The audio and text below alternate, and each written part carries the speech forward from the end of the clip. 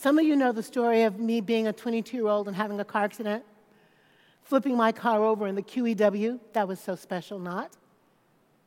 When your car is about to flip over, your stomach flips first, and there's nothing you can do. The G-forces are in motion, and mine was, and it flipped over 1, 2, 3 times, sunroof off, neck outside, back in the car, 1, 2, 3 times. I land on the tire, and in a hail of gravel and blood and glass, I'm alive and well.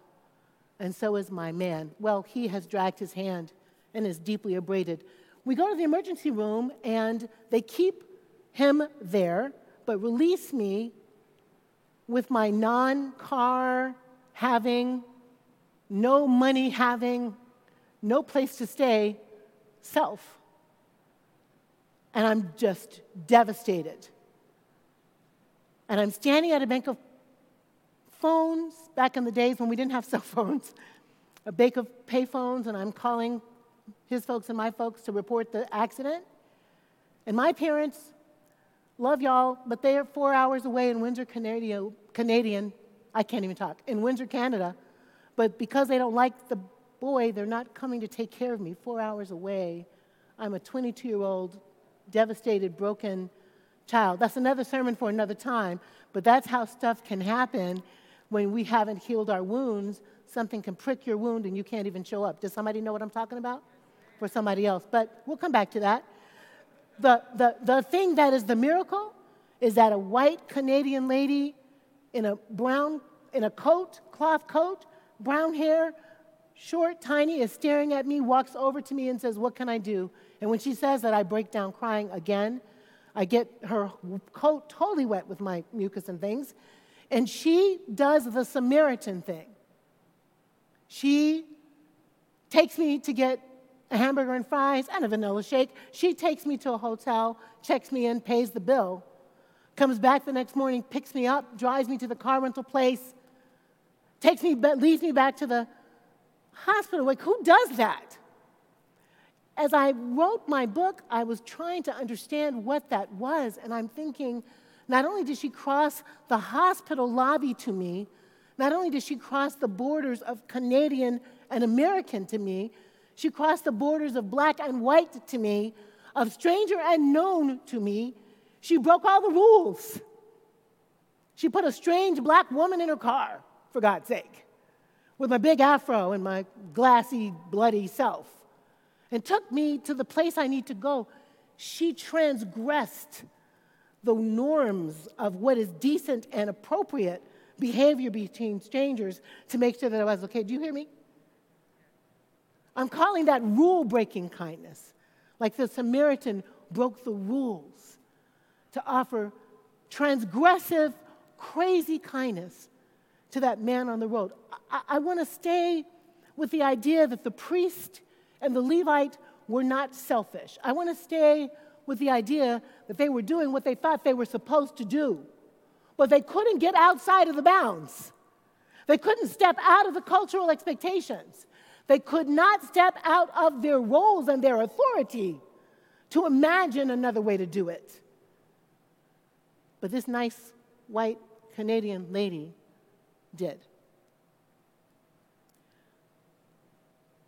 We are called to be transgressive, middle family. We are called by God to do a bold new thing on the earth, which actually means stepping outside of where we're comfortable. I recently read a story of a woman who lost her son to suicide when he was 18 years old.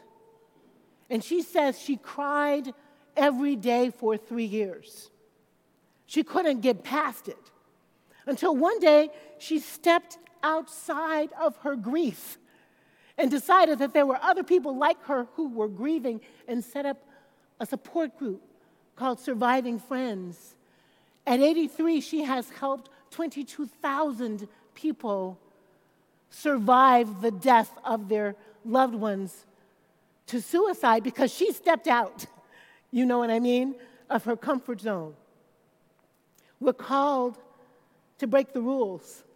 When we were grieving the fire that destroyed our building. Crestfallen, flames still leaping, smoke still rising. Many of our members, several of our members, did ridiculous care that day. Some of them were in the ministry of coffee, making sure that the clergy and the lay leaders standing out in the cold were being cared for, and they got sandwiches. So as you came to sit Shiva, you had food to eat. Some of our members took their pastor's stuff back to their pastor's apartment so that she could be hand-free to care for people. Some of our members, grieving and feeling like there was nothing else to do right there about the fire, stepped in the gap and cared for the women at the Women's Prison Association, taking them not to Kmart, but to real stores to shop and replace the stuff that they need. That's rule-breaking kindness. When you, in the midst of your own grief, can step outside of the boundaries and love on somebody else. Do you know what I'm talking about? Some of us have gone to the border. Some of us, middle family, have been to the border of Mexico in Ciudad Juarez and watched, bore witness to the horrific ways families are being separated there. And some of us heard that there was a woman named Jackie on the way into the detention center, on the way into safety from her terror in her hometown, and she was being blocked by the police, by the border police. And so what did we do? We stepped outside of the comfort zone of the warm detention center and went back outside into the dangerous place of dealing with the border police and prayed for her in front of them, and then prayed for them in front of her, and then got her and her son into safety. That's rule-breaking kindness, middle family. Some of us have been on buses to Washington, D.C. Some of our queer black men to die in down in the nation's capital, in the Senate building where the food is served. I'm telling you what, when you're a queer black man and you're willing to die in on the ground and stay on the ground while the police say, this is warning number 1, and then this is warning number 2, and this is warning number 3, and the shiny boots, I was there, are right there near your face and head, and you know that those boots might be dangerous because they're meant for walking, yes, but managing, if you will.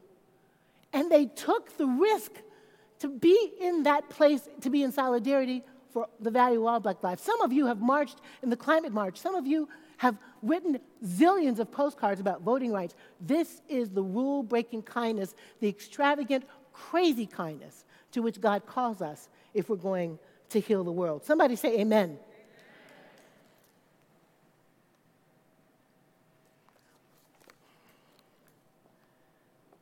I wrote this book about fierce love out of a broken heart. Decades of a broken heart. Decades of wondering why religion is toxic, wondering why Sunday mornings are still segregated, wondering how religion can make you turn planes into a bomb, or make you exterminate Jews when Jesus is a Jew, or make you blame Chinese people for the flu. Somebody, has your heart been broken by religion? I'm thinking to myself, there's got to be a way to put more love in the world. There's got to be a way to put fierce love in the world, to call us into transgressive kindness, rule-breaking kindness. Fierce love is rule-breaking kindness, heart-rending kindness, sacrificial kindness that breaks the rules. And we've got to break the rules. Any rule that makes a queer child want to jump off a bridge and kill themselves because they're trans and they don't know what to do about it, we got to break that rule. Any rule that puts queer people out of church still today because they're a, quote, abomination, we got to break that rule. Any rule that made African Americans to be counted as 3/5 of a citizen but still creates a wealth gap that is 170% different than white folks, we got to break that rule.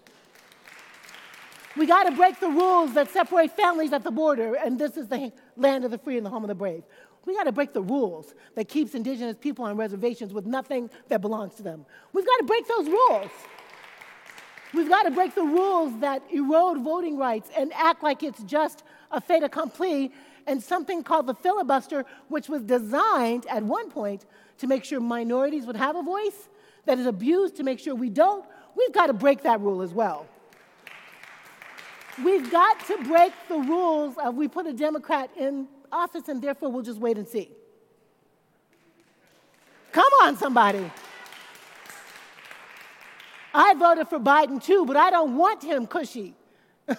I don't want us to snap at the infrastructure bill when we still don't have the right to vote.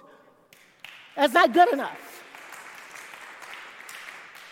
We're called, oh my God, I want to walk down the aisle, but I can't because I don't have on my mask. We are called. It's true. We are called. Protocol says you can stay up there because you've been inoculated and I took my COVID test, it's negative, but I can't come to you. But, hallelujah, we are called. We are called. Come on, somebody. We are called to break some rules. I want to hear you say break the rules. Break some rules. Break some rules. Make some noise and break some rules. We are not the timid, passive, sit-around congregation, are we? We are the get in the streets, get busy, get jiggy with it, justice congregation. And that kindness starts with you. It doesn't start with me and Amanda and the staff. It starts with you. Where's your passion? Where's your hope? What's the work you want to do? And go ahead and do it. We're on the way into the season of Advent and the season of hope. We're on the way to the one-year anniversary of this horrific fire that we're still grieving.